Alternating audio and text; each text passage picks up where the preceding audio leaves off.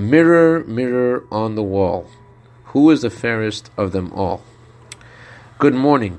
The Baal Shem Tov tells us that when you see a deficiency in someone else, that means you have that same deficiency yourself. The other person is merely a reflection of yourself.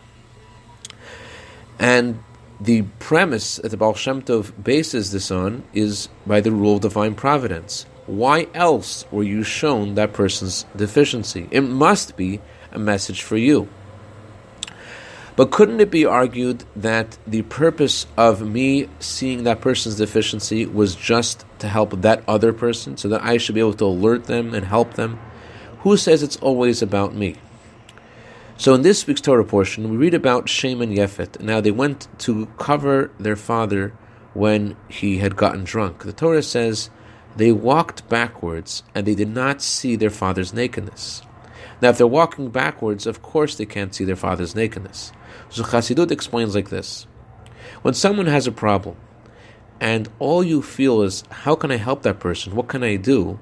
That doesn't indicate any deficiency in yourself. However, if you are repulsed by the other person's behavior, that means that this is a reflection of something that is within. Shem and Yefet didn't see any problem. They just saw someone in trouble. How can we help him? I can dedicate our minute of Torah today to the neshama of Nuriel Cohen's father, Yitzchak ben Nerola HaKohen. May his neshama have an aliyah. May he be good to better on behalf of all his descendants and their families. V'sech Klal Yisrael. Candle lighting time for Los Angeles is 6:05. Shabbat Shalom.